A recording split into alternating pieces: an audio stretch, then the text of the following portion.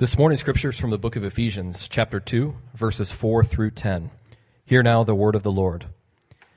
But because of his great love for us, God, who is rich in mercy, made us alive with Christ, even when we were dead in transgressions. It is by grace you have been saved. And God raised us up with Christ and seated us with him in the heavenly realms in Christ Jesus, in order that in the coming ages he might show the incomparable riches of his grace, expressed in his kindness to us in Christ Jesus. For it is by grace you have been saved, through faith, and this is not from yourselves. It is the gift of God, not by works, so that no one can boast. For we are God's handiwork, created in Christ Jesus to do good works, which God prepared in advance for us to do. This is the word of the Lord. Thanks be to God. Well, good morning, everyone, and welcome to October. It is the month of October, and we are celebrating the whole month long Reformation 500, and we're starting it today with a sermon series that will be going through 5 different aspects of the Protestant Reformation and the importance of it. So buckle up, and I hope you enjoy it. We have lots of cool things going on. But as we start in today, we're celebrating what happened 500 years ago, because 500 years ago, on October 31st, 1517, Martin Luther nailed a paper on the door of the Castle Church of Wittenberg, Germany, or Wittenberg, Deutschland, listing 95 propositions that he intended to debate. Now, this was a common practice actually back then, but these 95 propositions or theses, were very controversial. He was attacking the many excesses of the church and its beliefs and practices. His 27th proposition, for instance, or thesis, was against one of the most crass, the sale of church indulgences. As the people were often told, as soon as the coin in the coffer rings, the soul from purgatory springs. I'd like to see Chris Tomlin make a praise song out of that. Rick had in mind to let that be the next slogan for our any building campaign we might have in the future, but the session said maybe not, so I don't know. But wow, what a teaching, and this is what was told to folks all the time back then. Hardly anyone realized it, but humanity itself, the human race as a whole, was in a very, very desperate time. It wasn't terrorism. It wasn't the threat of nuclear holocaust. There was no one talking about an asteroid coming to hit our planet or anything like that, or a plague. It was something far worse. Because after 1,500 years from the time of Christ, we almost lost the gospel, as Peter was saying earlier. We almost lost it. Now, the Middle Ages, as we now call them, had many periods of vitality, but by the 13 and 1400s, many central aspects of the gospel began to be eroded by human tradition, by beliefs about the Pope, certain beliefs about Mary, the mother of Jesus, certain beliefs about purgatory, as we just saw, but the worst of it had to do with the Roman Catholic Church's beliefs about the place of works in one's relationship with God. Now, I want to say right off, none of this is meant to be disrespectful to the Roman Catholic Church or anyone who is a Roman Catholic, but we do have significant differences about significant doctrines that are worth noting. Their teaching at the time has been summed up by some since, though, as something like this. If you like mathematical formulas, they were almost teaching that grace was faith plus works equals justification. Or to better put it, faith and works together result in one's justification, forgiveness of sins, salvation, and all of that. Faith plus works equal that justification. Now, please note that the Roman Catholic Church did not then, nor does it now, teach that salvation is by works. They did believe that faith was a part of it, and faith was required. But they saw justification, they saw the forgiveness of sins as a process. It's a process. Almost as if God is keeping score even. You see, you're good when you're baptized. When you're first baptized, particularly if it's as an infant, you're good. Everything's good. You've had all this grace poured into you. But then you sin, you see. You sin and grace leaks out of you when you do that. And you have demerits put into your account that you're going to have to work off. To erase these demerits, you have to do things like partake of the sacraments, do penance, say confession, buy indulgences, things like that. And these acts merit the erasing of your demerits. Wow. Now, of course, no one except the official saints die without quite a number of demerits. If you're canonized as an official saint, that meant that you had more merit than you needed. And it can actually be given to some people. So, that's crazy. But most of us die with a whole lot of demerits. Lots of demerits. And then what happens when you die? You go to purgatory. Now, here's an online Roman Catholic encyclopedia definition of purgatory. This is a modern website. They didn't have websites back in 1517. I don't know if you didn't know that or not. And so this is a modern thing that you can find online right now as to what purgatory is. Purgatory, a place or condition of temporal punishment for those who, departing this life in God's grace, in other words, you're in good with God, you've got some grace in you, but not enough, temporal punishment for those who, departing this life in God's grace, are not entirely free from venial faults, or have not fully paid the satisfaction due to their transgressions. Do you get that? Punishment on the one hand, that you still have to endure. You haven't paid all the satisfaction yet. But you have paid some, apparently, for your sins, but not all of them. How much punishment, you might ask? Glad you asked that question.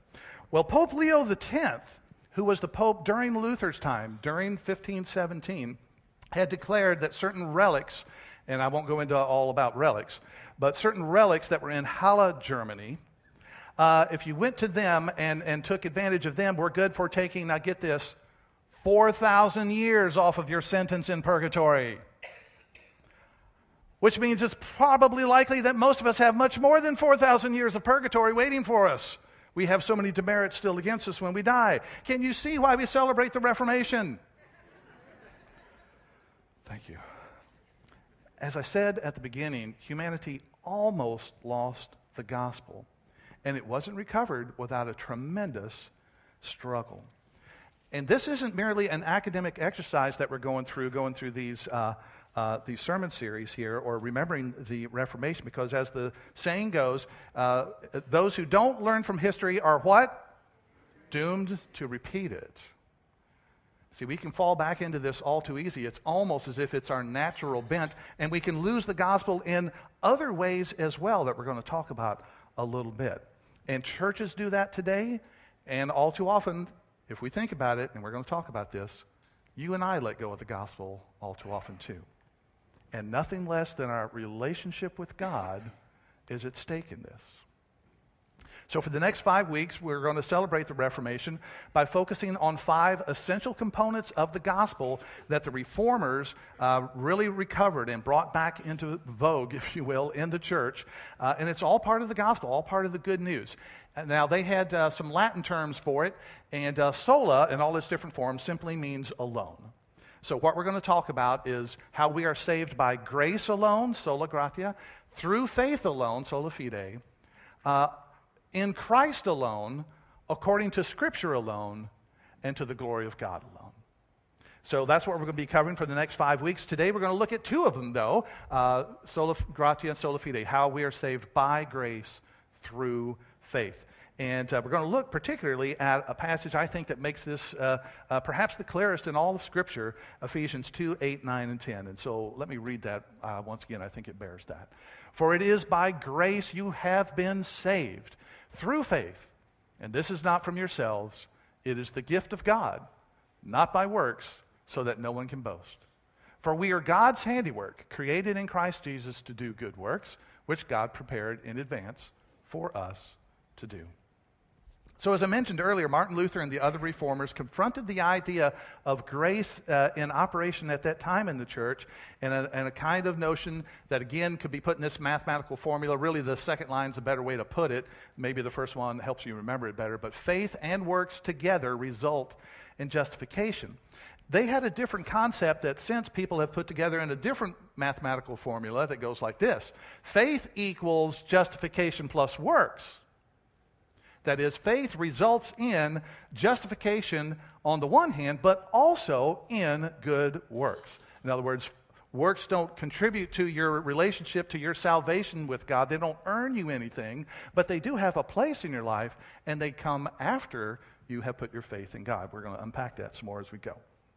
So, grace, let's talk about that a bit more. Grace has been described as undeserved blessing freely given. Undeserved blessing freely given. Now, this undeserved blessing is seen in many ways, and in fact, God bestows His grace upon all people in a number of ways. Everybody is a beneficiary in one degree or another of God's grace. Here's a few ways this happens. First off, from Matthew chapter 5, God causes His sun to rise on the evil and the good, and sends rain on the righteous and the unrighteous. In other words, we all get sunshine and rain when we need it, right? This is from Psalm 104. God makes grass grow for cattle and plants for people to cultivate, bringing forth food from the earth, wine that gladdens human hearts, oil to make their faces shine, and bread that sustains their hearts. In other words, God made this world in such a way that it not only barely subsists our existence, but it's awesome. And it's a wonderful thing. Chocolate and coffee, we could go on and on. But just things like that God has provided for all human beings to enjoy.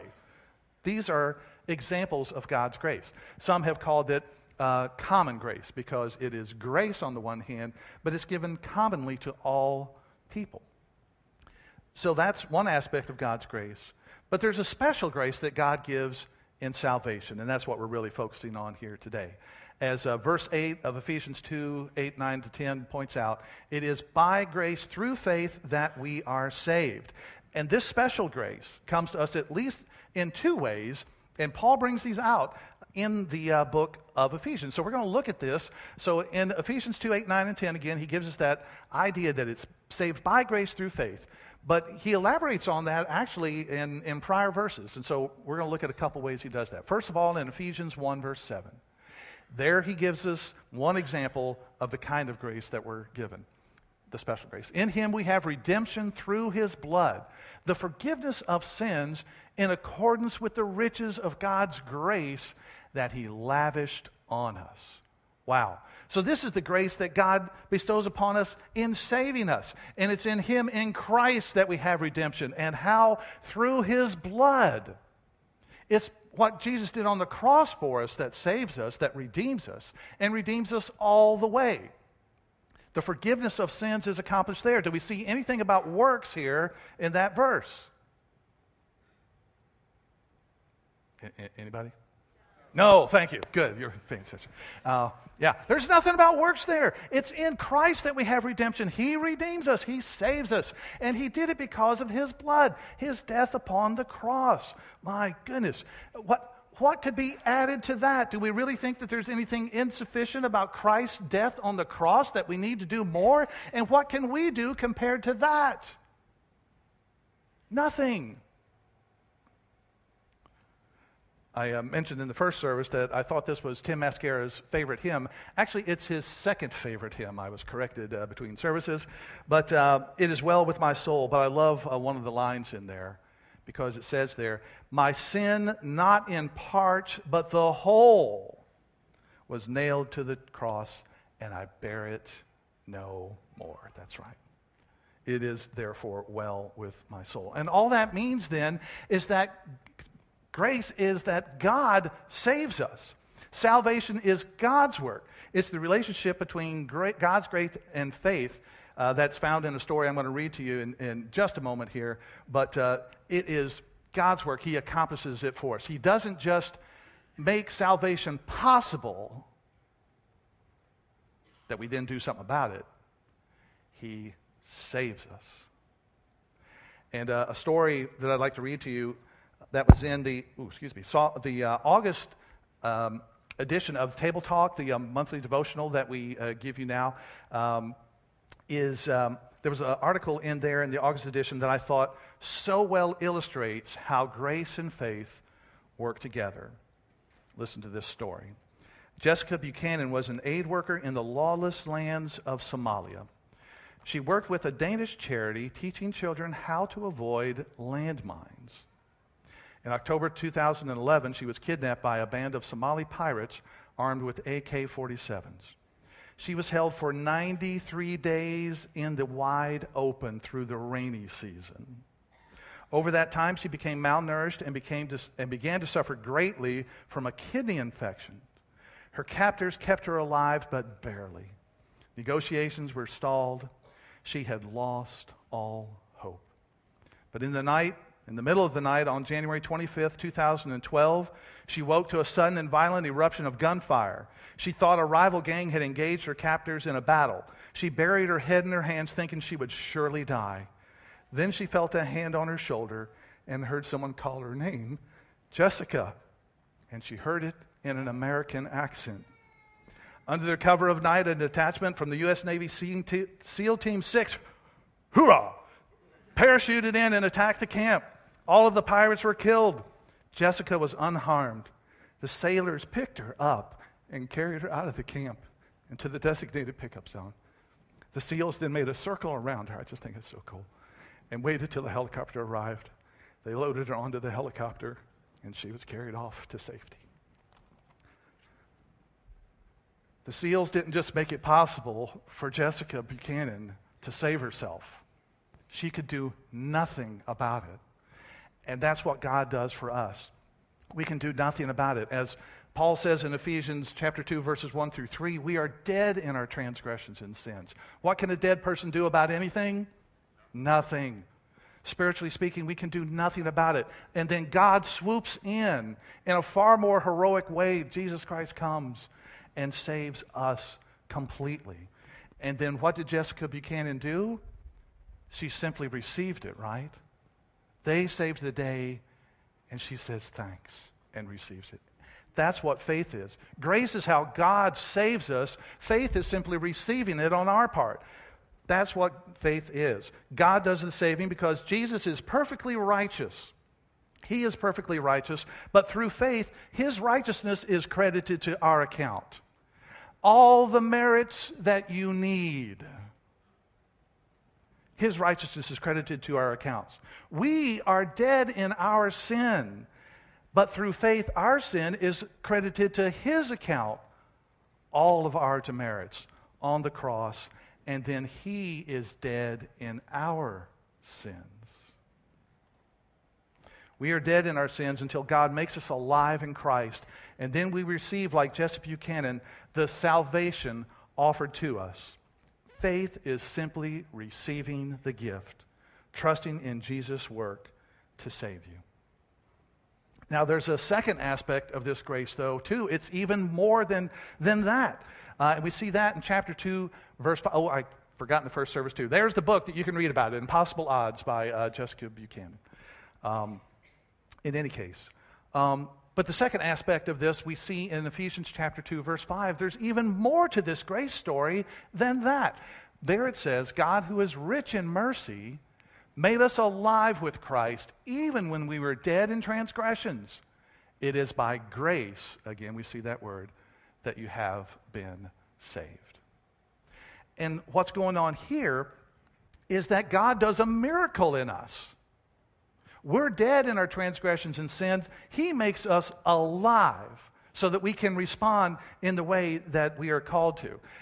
That's how faith is a gift, in fact, that it mentions there in Ephesians 2, 8, and 9. Because it's a gift that God made us alive to be able to even have faith. And notice also then how the works come in. Works don't earn us anything. They don't get us saved, but they do have a place, right? And this is it. Notice how verse 10 goes. Verse 10 starts with, for we are God's handiwork. We are God's handiwork created in Christ Jesus to do good works. All of that, which I've highlighted there in the yellow, points us back to what's up in chapter 2, verse 5, that's also in yellow. He made us alive in Christ, it says there. And that's why we are God's handiwork created in Christ Jesus. He has made us alive, and therefore we are able to do good works now. Before, we couldn't even do them. We were in rebellion to God. We didn't love God. We weren't interested in God. And now he does that heart transformation. And the works come in because we want to say, thank you, Jesus. We love him. We want to please him now. And we want to be part of his work of doing good in this world. Sometimes we sort of poo-poo good works. What? Doing good is good, right? So it just doesn't earn us anything. But we love God and we want to be part of what he's doing. That's what he also enables us to do. So faith results in justification and works, not the other way around. And that's the gospel. That's the good news. That's what was almost lost but was recovered in the Reformation that we want to celebrate in this month. But the thing is, as I said earlier, we often let go of the gospel even today. Not only churches, but you and I, right here at Stonebridge. You know, it often strikes me how easy it is for us to sort of make fun of the Israelites in the Old Testament. And one way that we do that, for instance, is we marvel that after going through the crossing of the Red Sea and being in the Exodus and leaving slavery behind, they wanted to go back to Egypt. What was wrong with those crazy people? We certainly wouldn't have thought that if we had been there at the time. No, sir, we wouldn't have done that. Well, the odd thing is, we do have a strange tendency maybe not to go back to Egypt, but to go back to Rome and Romish kinds of thinking. For instance, how do you respond when you have sinned? Do you try to hide from God? Are you afraid that he's going to punish you? Or maybe you try to bargain with him. Do you try to bargain with God? Do you try to buy your way back into his good graces? Are you somehow trying to merit his good graces? Lord, if she just doesn't find out, I promise I'll go to church every day of the year. I'll sponsor a child in India. Lord, I will volunteer in the nursery. Just please don't let her find out. But think of the words that we use when we talk like that. Punishment? Merit? Do we really think that Jesus is the kind of God that can be bought? What do we have that we can give him that isn't already his? What can we give him that we don't already owe him? All of this is faith plus works equals justification thinking. If you belong to Christ, all of your sin is forgiven. Every sin you've ever committed, every sin that you're going to commit, and the sin that you just committed. That's usually the one we can't get over, right? Now, there is a place for godly sorrow for our sin. It's the recognition that our sin nailed Jesus to the cross. There's a place for sorrow for that. It's the recognition that we haven't arrived yet. But that sorrow should drive us to the cross to confess, to repent, and to find the empowering we need to fight against sin in our lives. Going back to Rome accomplishes nothing, and it insults God. But we can lose the gospel in the opposite direction as well. A recent visitor to our church I got to meet, and he had been looking for a new church home, and he's gone to several churches, and he had been at one for a while. And after having been there for a while, he noticed that they never talked about sin. So he went to the pastor and asked about that, and he said, oh yeah, no, we don't do that. And he said, well, why? And he goes, well, we're seeking to minister to seekers. What? You know, people who are seeking God, who haven't found God yet, who aren't Christians yet. So we're not going to talk about sin. Really? That's like having AA meetings where they don't talk about drinking. That's like going to your doctor when you're sick, but he refuses to talk to you about your disease. Oh, but sin's so negative that we say. Exactly, which is why we need to be delivered from it. And we're not delivered from it. We don't have victory over it by pretending it doesn't exist. Martin Luther couldn't pretend it didn't exist. He was wrestling with the meaning of the phrase. He was wrestling with... Get back up there, Martin. Okay. He was wrestling with the meaning of the phrase found in Romans 1:17. In the gospel, the righteousness of God is revealed. Now, he took that to mean that God was righteous and that he punishes sinners. And here's what he said about that. Though I lived as a monk without reproach, I felt I was a sinner before God with a most disturbed conscience. I could not believe that he was placated by my satisfaction. I did not live. Indeed, I hated the righteous God who punishes sinners. I was angry with God. But finally, by the mercy of God, as I meditated day and night, I paid attention to the context of the words. In it, the righteousness of God is revealed. As it is written, he who through faith is righteous shall live. Catch the difference. He who through faith is righteous shall live. Here I felt that I was altogether born again and had entered paradise itself through open gates. And that's Jesus Christ's invitation to everyone to come through the gates and to receive the forgiveness that he freely offers, the grace, the undeserved blessing freely offered that we receive simply as a gift and no other way. As a prisoner told a jailer long ago, believe in the Lord Jesus Christ and you will be saved. Saved in forgiveness of sins and being transformed into a new life. Let's let that be our motto as a church and as individuals. Let's pray. Heavenly Father, how we do thank you so much for the grace that is offered to us in Christ. We thank you so much for that. And Lord, we know that we can add nothing to it. And that's a good thing because it's all been done and paid for by Christ. And so we thank you so much for the grace that is offered to us by faith. And we would ask, Lord, that we would ever trust in that. Lord, it's so easy. We confess that all too often. Indeed, we let go of your grace. And we try to depend on our performance. Lord, forgive us for that and help us to enjoy the freedom that we have, the total forgiveness, the total acceptance that we have in you and in your gospel. And may that be the light that shines through us into a world that so desperately needs the gospel. In Christ's name we pray. Amen.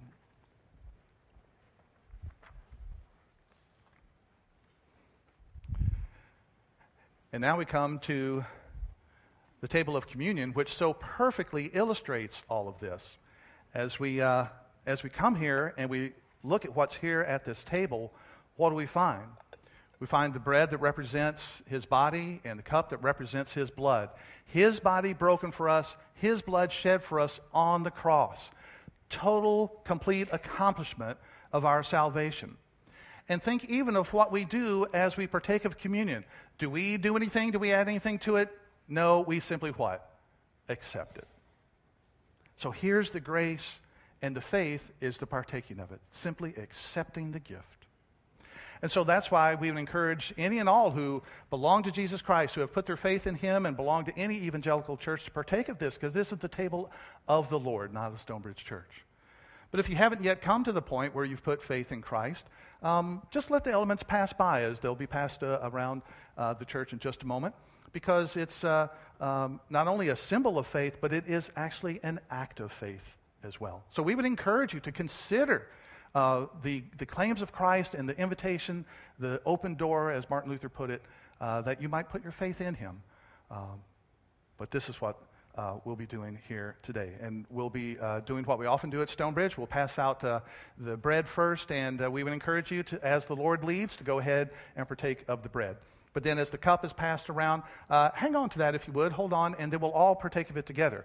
Jesus died for us individually, so therefore take the bread individually, but he also died for us collectively as his body, as his church, and we'll partake of the cup all together. Let me read to you from 1 Corinthians what Paul says about all this.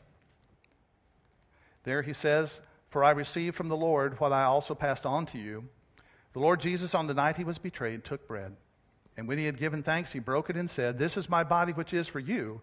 Do this in remembrance of me.' In the same way, after supper, he took the cup and said, 'This cup is the new covenant in my blood. Do this whenever you drink it in remembrance of me. For whenever you eat this bread and drink this cup, you proclaim the Lord's death until he comes.'" Let's pray. Heavenly Father, how we thank you for the Lord's death, and we proclaim that, and we partake of it here. And we ask now that you would take these common elements, this bread and this cup, and use them to your holy purpose, and enable us, Father, by faith to feed on Christ and to be strengthened in him, that we might live for you in your glory. We ask in Jesus' name. Amen. We come forward. Jesus, on the night he was betrayed, took bread and broke it and said, "This is my body given for you. Do this in remembrance of me."